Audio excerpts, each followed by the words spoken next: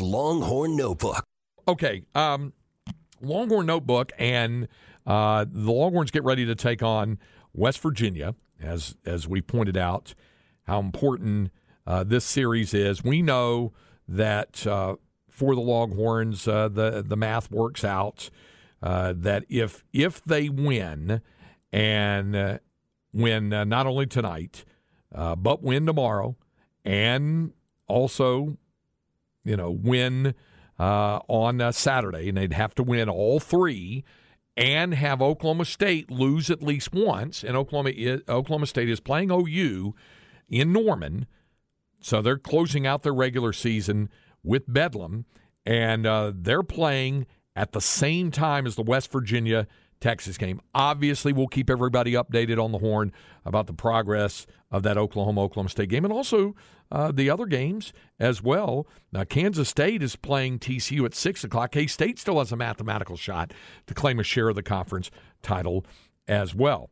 David Pierce, in talking about this, he was asked yesterday to media availability about, how much did they all factor in all this kind of stuff about what they have to do to try to win the thing and, get an opportunity to claim part of the title if they win all three. And he said he just really didn't want guys fixating so much on that, is the fact that you've got a heck of a matchup this weekend.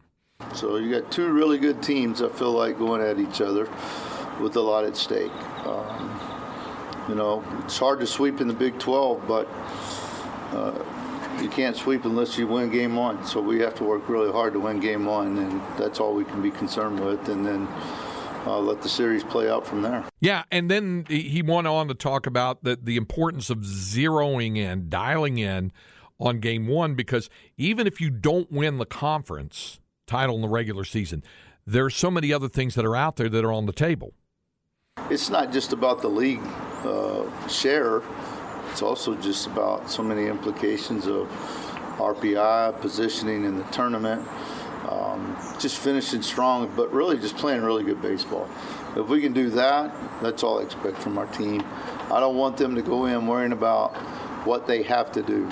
We haven't done that all year. What they need to go in there and play with a little bit of an edge, and don't drop their guard. Yeah, that's important, not to drop the guard, but just to be ready for this matchup, which is going to be so important. And not only important, he wants his guys to really enjoy the moment. This is why you come to play baseball, Texas, to play in matchups like this. I mean, it's great going in the last week knowing that you have an opportunity to win a championship. It's not going to be easy, but it's what you strive for. We won it in 18, we won it in 2018, we won, and we won it on the last day. So anything can happen in this game and in this league, and so we're just going to go out there and try to play our best. Yeah, it's just, do that sort of. Now, I should tell you this. One thing that I've found interesting about West Virginia, and we've told you about J.J. Weatherholt, what a tremendous ball player he is, and he's batting .466, and he's hit 15 home runs, and he's stolen 35 bases. He's going to win Big 12 Player of the Year honors. There's no doubt about that. And he's going to be a finalist for the Golden Spikes Award and the other ones as well. He's really, really good. We know all that. One thing does have my interest piqued a little bit. All season long, the Mountaineers have gone with left-hander Ben Hampton as their Friday night starter, and then come back with Blaine Traxel on Saturday, their fifth-year senior, as their Saturday starter, Game 2 starter. Well, Traxel is going to start Game 2. It'll be tomorrow, Friday, instead of Saturday, since it's a Thursday, Friday, Saturday series. But they're not starting Ben Hampton, the lefty, tonight. They're going with a freshman right-hander in Carson Estridge. Now, he's 3-0 with a 3.75 ERA, but he's only pitched 24 innings, and he's only made 4 starts.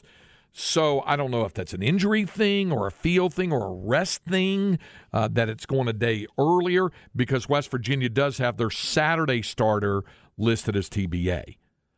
So that's something to think about going into this series opener tonight. Obviously, Lucas Gordon will go for Texas tonight. LeBaron Johnson will go tomorrow night, and then Saturday afternoon on Senior Day, Tanner Witt will go. Also, one other really, I think, pretty cool thing that will happen tonight.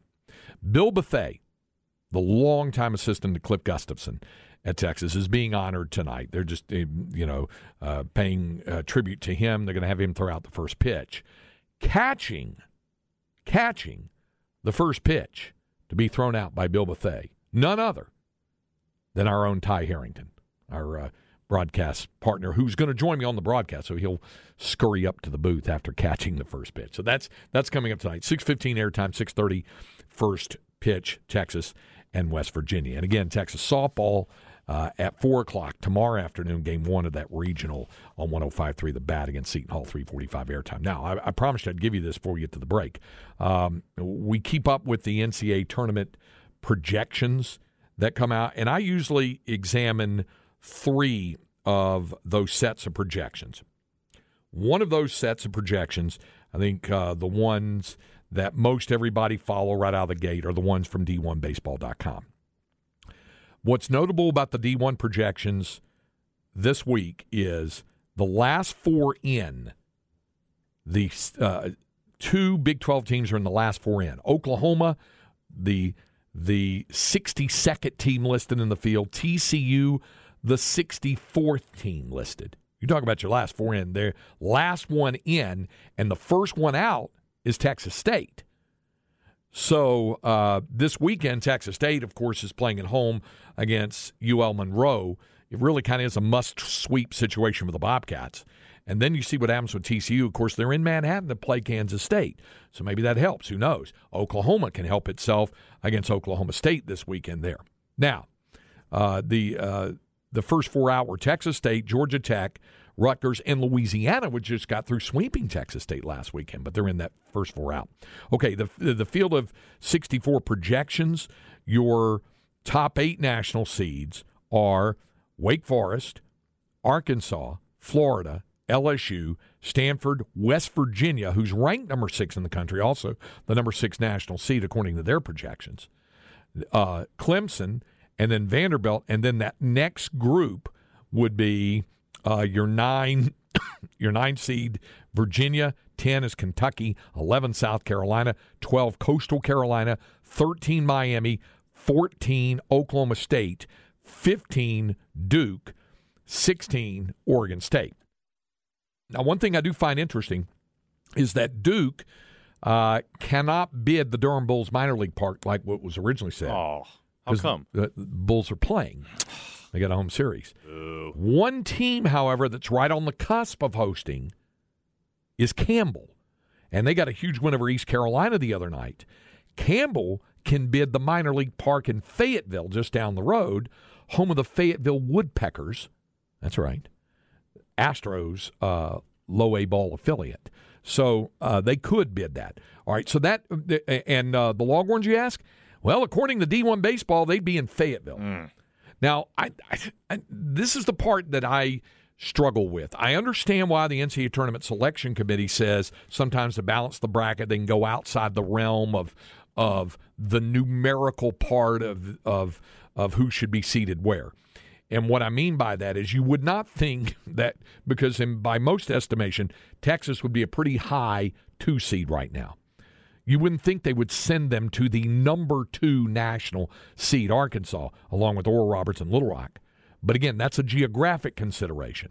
Not only are they the only one, not only are they not the, do they have it that way, they're also not the only ones who have it that way, because the projected bracket for one of the other ones, and this is College Sports Madness, has Texas also in a regional that is hosted by Arkansas, and that would certainly that's 2 of them that have them listed that way.